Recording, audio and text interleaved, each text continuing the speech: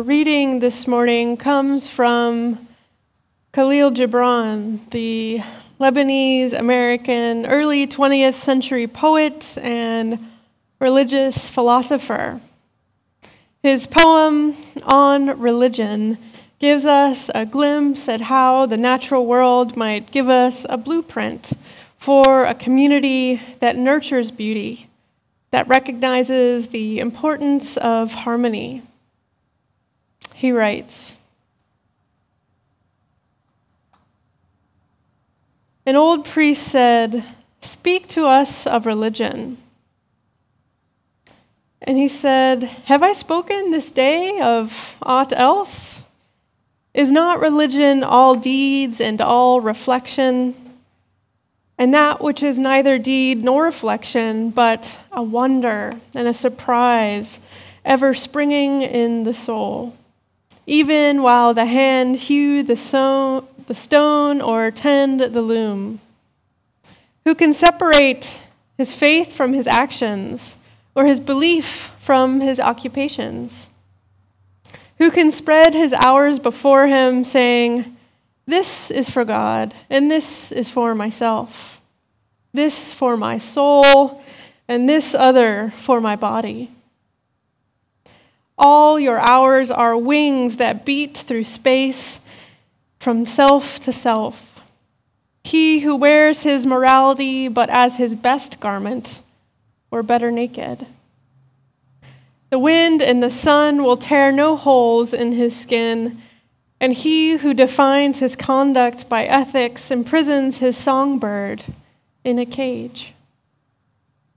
The freest song comes not through bars and wires, and he to whom worshiping is a window, to open but also to shut, has not yet visited the house of his soul, whose windows are from dawn to dawn. Your daily life is your temple and your religion. Whenever you enter into it, take with you your all. Take the plow and the forge and the mallet and the lute, the things you have fashioned in necessity or for delight. For in reverie you cannot rise above your achievements, nor fall lower than your failures. And take with you all people.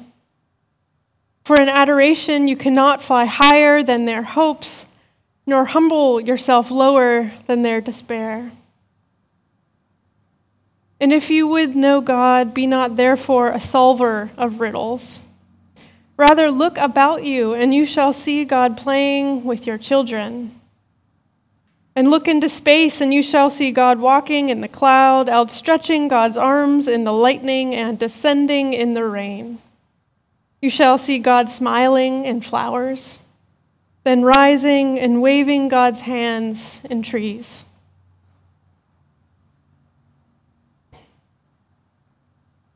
May it be so. So I have been spending a lot of these last few months and really last couple years on my small fenced concrete patio, tending to my growing assortment of plants. Maybe some of you have done the same.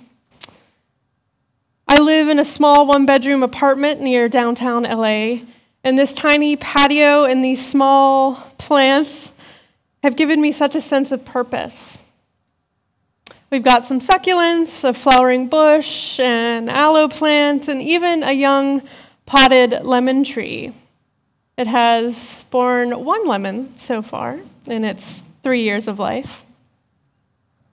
And these daily acts of care for these little green things, some prickly, some fuzzy, some colorful, some dull, has become an important spiritual practice amid all of the change, the grief, and the anger. And our reading from Khalil Gibran today teaches us that God, that spirit, that connectedness reside in these everyday practices. Our interconnectedness, our harmonious relationship to the world around us is far more expansive and bright than we could ever truly imagine. And I think it's all too easy to forget that in our day-to-day. As Gibran writes, your daily life is your temple and your religion. Whenever you enter into it, take with you your all. He encourages us to remember that the ripples of spirit are all around us, saying, look about you, and you shall see God playing with your children. And look into space, and you shall see God walking in the clouds, outstretching arms in the lightning and descending in rain. You shall see God smiling in flowers, then rising and waving God's hands in trees. The natural world has a lot to teach us about nurturing beauty, about harmony and relationship, if we're willing to see it. And aren't we in an important time to reset and to rewrite what it means to be in relationship with one another? My understanding of harmony took a turn a couple of years ago as I learned through experience just how radical and challenging this concept can be, and how needed it is in this moment in our communities, in our country, in our world. And yes, I learned about radical harmony through the dirt, through the plants in our yards. You see, I learned that in some biospheres, the plant life exists as a collective. When one species or section of species has an overabundance of resources, and it notices that another has too little, that group of flowers or trees or grass, whatever it may be, will share that overabundance through its roots. Can you believe that? Maybe some of you here are scientists or environmentalists or are master gardeners and thinking, well, yeah, duh, thank you, Liz. Something we knew. And I know, it does sound so unbelievably simple, but I'm asking you to stick with me for just a second here. This flower has the ability to recognize it has more than enough. And it has the ability to share that resource with its neighbor, who might be 10 feet taller, or 20 shades greener, or much pricklier in texture. And it does it. It does it. It shares with other beings different from itself and its species merely because it can. No questions asked, no strings attached. And I think there is something prophetic about that, something sacred. And it's such a needed reminder during this time when our lives truly depend on trusting one another. When any illusion of rugged individualism has come crashing down. When we are all giving up certain comforts, certain privileges for the benefit of the rest. When we pull back from some of the things we've been taught to expect in the world, whether that is we are alone, that we're not good enough, that asking for help is shameful, we might just be surprised by what we find. When we trust in the world around us, when we trust in drawing the circle wider, we might just find a sense of connectedness, of spiritual calm, of centeredness. And our seventh Unitarian Universalist principle calls us to respect the interdependent web of all existence of which we are a part. It's a recognition of that great love that holds us all in life, human and plant alike. And aren't we in a time when we could use a little more beauty, a little more harmony? In thinking about nurturing relationship this week, I recalled a time when I was able to really feel that principle playing out in my life, when I was able to allow creation, the natural world, to share its overabundance with me when I most needed it. As a kid growing up in Western Pennsylvania, my grandmother would pay me a nickel for every weed I pulled in her garden.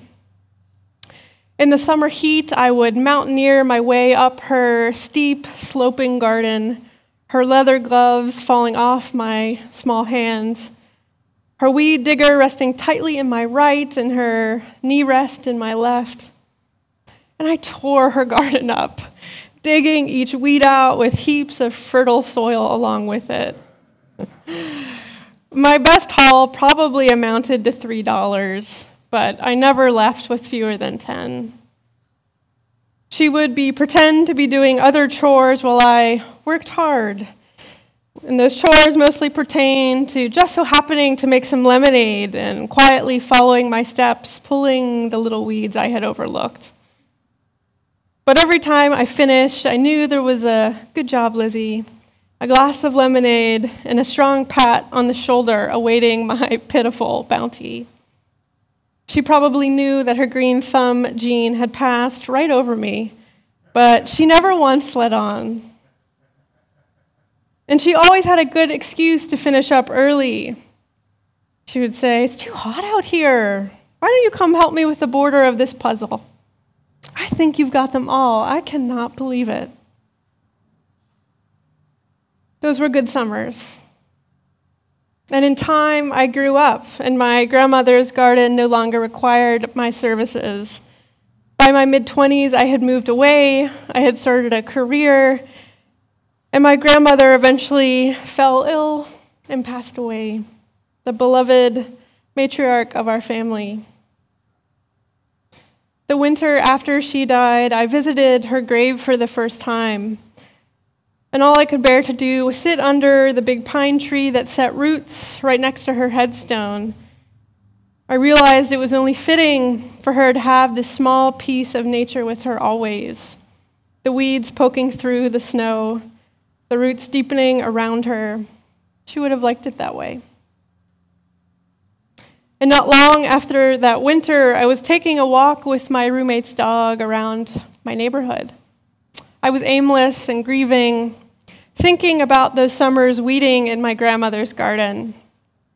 And as the dog paused to smell the flowers, a butterfly flew out of the bush and over to me and landed on my left shoulder just next to my ear. Together, this tiger-colored insect and I stood for a moment or two, transfixed, not moving an inch. And on that summer day, I just knew it was another one of my grandmother's pats on the shoulder. I could feel it. It was as if this insect was whispering to me, "It's too hot out here. Why don't you come help me with the border of this puzzle? I think you've got them all. I just can't believe it." It flitted away eventually, off into the tall bushes standing next to me. They looked like they could use some tending too, and I would have offered, but I smiled, knowing I had enough of my grandmother's nickels to last me a lifetime. And thinking about this moment now, I like to think that that butterfly was sharing with me, reminding me it's okay to grieve, it's okay to be sad, but also that tomorrow will come. The sun will rise, and we can be grateful for that sun-like love and warmth that we've experienced. In fact, we can share it with one another when those around us most need it. When I needed it, this tiny insect gave me the gift of connection, of a divine recognition of our connectedness to all around us, but also to all those who've gone before us, and how their love continues to shine on us. It's a gift we can share with one another. So my question to you all this morning is, how can you be like those flowers in your garden and the insects in your yard? Those flowers that share their overabundance without question, who take that little bit of help when they need it without shame or embarrassment. We don't have to flatten our differences, the things that make us us, to live into the spirit of the collective. It'd be such a shame to scuttle or hide away the differences among us. I've got to think those are there for a reason. So can we recognize when our sense of difference is blotting out our chance to be grateful for what is and what can be around us? a chance to really feel in our bones that sense of interconnectedness, that ripple of the Spirit. The sacred does not dwell only in the parts of us that are most acceptable or most beautiful or most intriguing.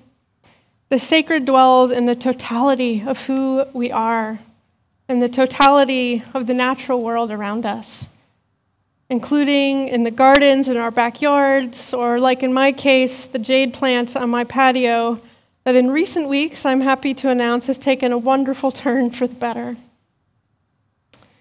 This work of harmony is anything but simple. It requires a recognition of the advantages and disadvantages each one of us has in life. It requires us to choose community over self.